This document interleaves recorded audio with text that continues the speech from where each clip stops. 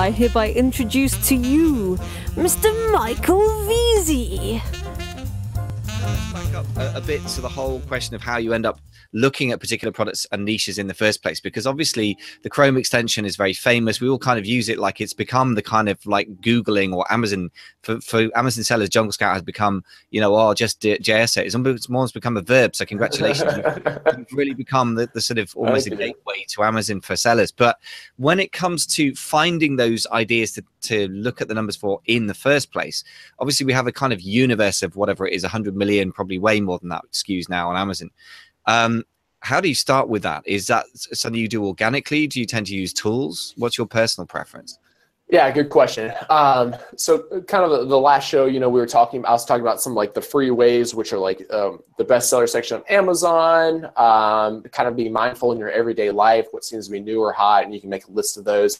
And that's perfectly fine, especially I think if you have like a lot of time and are really cost conscious, that works. The Jungle Scout web app was invented to kind of solve that problem, and I can talk about it real quick. So what we've done there's a few different tools in the Jungle Scout web app, which is separate from the Chrome extension for those of you who aren't familiar with it. So the Jungle Scout web app, it's more of a traditional software, piece of software. One of the tools inside there, the product database, what we've done is we've rebuilt Amazon's catalog. And for those of you listening, it's now available for all the marketplaces. So it used to only be available for the US, and now we have it for the UK and Canada and Mexico and all those EU stores. Excuse me, I shouldn't say all the marketplaces. We don't have China or Japan yet, so it's still missing those. But all the EU and North America marketplaces. What we've done is we've rebuilt Amazon's catalog in a way that is really user-friendly for sellers to search through. So if I went to Amazon.com or any of the other Amazon stores, there's nowhere for me to search and say like, hey, show me all the products that sell really well and have low competition and like good margins. Like that's just not a search filter on the Amazon store. It's built for consumers and not for sellers. So what we've done is we've taken in all of Amazon's products, put it in our own database, and let you search by a whole bunch of the metrics that sellers actually care about. So I can go into the database.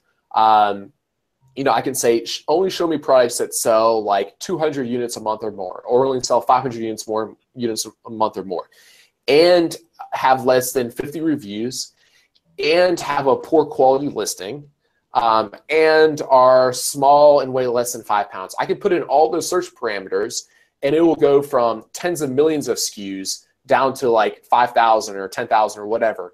And then from there, you can start to get better product ideas. And you can narrow it down even more by saying you only want specific categories, or you only want products that have a rating of 4.5 stars or more. There's all kinds of filters in there for you to take, you know, Amazon's whole catalog and say like, okay, like which of these would be a good product idea for me? And then what most people find is there's a whole bunch of really obscure products in there that like people would never normally think of, you know? So it's like, I was looking in there a few weeks ago, and like just like strange like office supplies that, you know, like acrylic sign holders that you like put a piece of paper in and then like hang it up on your wall. Like those were like doing really well. And or like these little like wheels that go on the bottom of your chairs, or just all these things that like you wouldn't normally think of if you're just trying to brainstorm products in your head, because most people right away want to go towards like kind of like cool and hip and sexy products. Those are the things that they kind of like want to tell their friends they're selling, which is fine, but a lot of times that's like what has the most competition on Amazon. Instead, if you're going with these obscure, weird products, that's what's going to make you the money on Amazon. Yeah, and your Jungle Scout, what do you call it? Sorry, Jungle Sticks.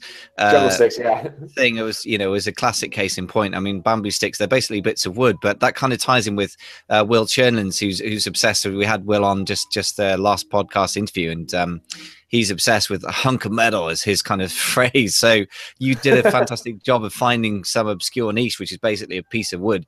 Which is going to be cheap and easy to produce, I imagine, but there is a kind of demand for it. So that's a classic example of smart product picking. So hats off to you for that one. And yeah, I don't think I even knew bamboo marshmallow sticks existed. I don't think I've roasted a marshmallow since I was like 6 years old. I would never think of that. Yeah, also it wouldn't occur to me to, I guess maybe, and I'm showing my age now, but in the days before Amazon existed when I was a kid, it wouldn't occur to me to get a specialist product just to roast a bamboo on a stick. I'd just grab Right, whatever was got a handy. branch there, yeah. Or we But used to we use the metal hangers, just put a marshmallow on those. exactly. But I mean, if you think like that, I mean, basically a lot of things in life, and this is what struck me about products really, is that, and I have to say that it's Will who put me onto this, but your idea is also kind of goes together with that, which is like just trying to think of something that's basically a piece of metal, and then the obscure bit is like people are actually looking for it, which is what your tool reveals so easily and quickly. And I think the combination could be a pretty winning way of finding products, because sometimes it's easy to overcomplicate stuff. And as you say, cool and hip and sexy products. I mean, I've sold electronic products that I was very happy to say I was selling, but my God, they brought problems. Because electronics from China is famously, a don't go area, particularly for newbies. If you're a newbie listening to this, please do not go and buy electronics as your first product. Having done that, right. So yeah, you're right. I mean, trying to avoid the hip and cool and obvious products is totally the way to go, because competition is a huge thing. So let's segue naturally into that now. Let's talk about competition. Obviously, it's 2017. It's only the beginning now. But by the end of 2017, I imagine there's going to be more and more people using a lot of the same tools, including obviously your Jungle Scout suite of tools, and trying to sell the obvious products. How do we deal with competition? You've already alluded to one way, which is looking for obscure products. Have you got any other ways to find those less competitive areas to get that, as you said, that gap between competition and demand that we all yearn for? Absolutely. So a few of the strategies I really like in 2017 for doing really well. My favorite one is finding a product and improving on it. Okay, so this is like the age-old method of like great business practices. Is like you find something that people are buying, even though it's like kind of crappy. Maybe it's getting bad reviews, or they don't like that this screw is always breaking, or whatever it might be, or the handle's not long enough, I don't know, and just improving upon it. And what's so cool about like the day and age we live in now is 20 years ago, big corporations probably spent like Lord knows how much money, so much money doing like research groups to find out what people like and don't like and whatever. Now just like the average Joe like me or you can just go on Amazon, we just read the reviews and we know what's wrong with this product, right? You can just filter by the 1-star reviews and it's like, bam, there's all the products those are all the things that people don't like about it. So this is like my favorite thing, is to find something that it's selling well, even though it's not getting very good reviews. You can improve upon it. So maybe the handle's not long enough, or maybe the handle's slippery, so it needs to be like rubber coated or something. I don't know. You have to read the reviews. Ask the factory to make this one small change. So I'm not inventing a whole new product. That gets pretty complicated. I'm just communicating with the factory and saying, hey, I need this handle rubber coated because right now it's slippery. They make that change. You start selling this product on Amazon.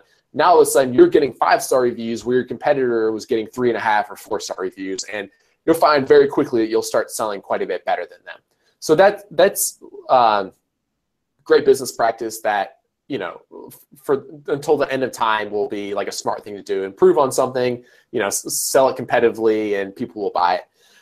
You'll also find that anything with like a higher barrier of entry will have less competition. So if it's bigger, it needs to be shipped in a container, you'll find less people are doing it. Again, that comes with headaches. Shipping stuff in containers are headaches, but you'll see it does have less competition. And then more expensive products will also have less competition. And the sole reason for that is a higher barrier to entry, right? You have to have more cash to be able to purchase these products. So less people are kind of willing to take the risk, or maybe just don't have the cash in order to do so. So those are all areas that for a long time now, I think we'll still have relatively lower amounts of competition. The one other place I'll add is the US is definitely the most competitive of all of the Amazon marketplaces now. So in 2017, I haven't yet, but I definitely have plans in the next couple of months here.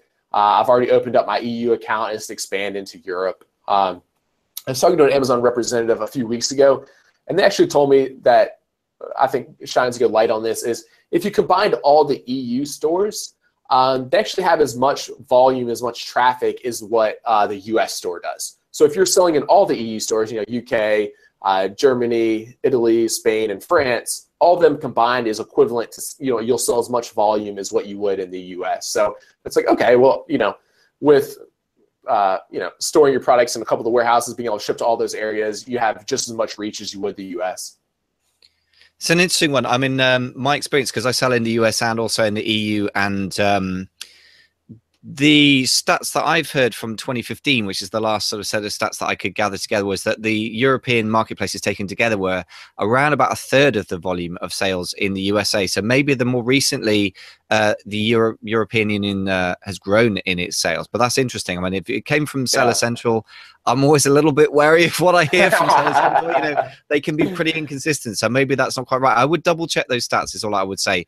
My understanding is the stats was something like, in Amazon around the same period, it was something like, I can't remember what the sales were, $70 billion, in Germany about 11 or 12 billion, and in the UK about 10. So my experience of Germany for certain products is it can be really much more solid than the UK. But well, if you want to talk about that, Greg, then you're welcome to come chat to me about that, because obviously I've got the idea of seeing both marketplaces. A lot of my friends also sell it in the Europe as well. It's an interesting one because European cultures vary more than, of course, the culture across the States in terms of Amazon buying. Certainly the Germans can be pretty fussy buyers. And when a friend of mine's got German sales, he said that the refund rate in Germany was about 10 times in some categories what it was in the UK.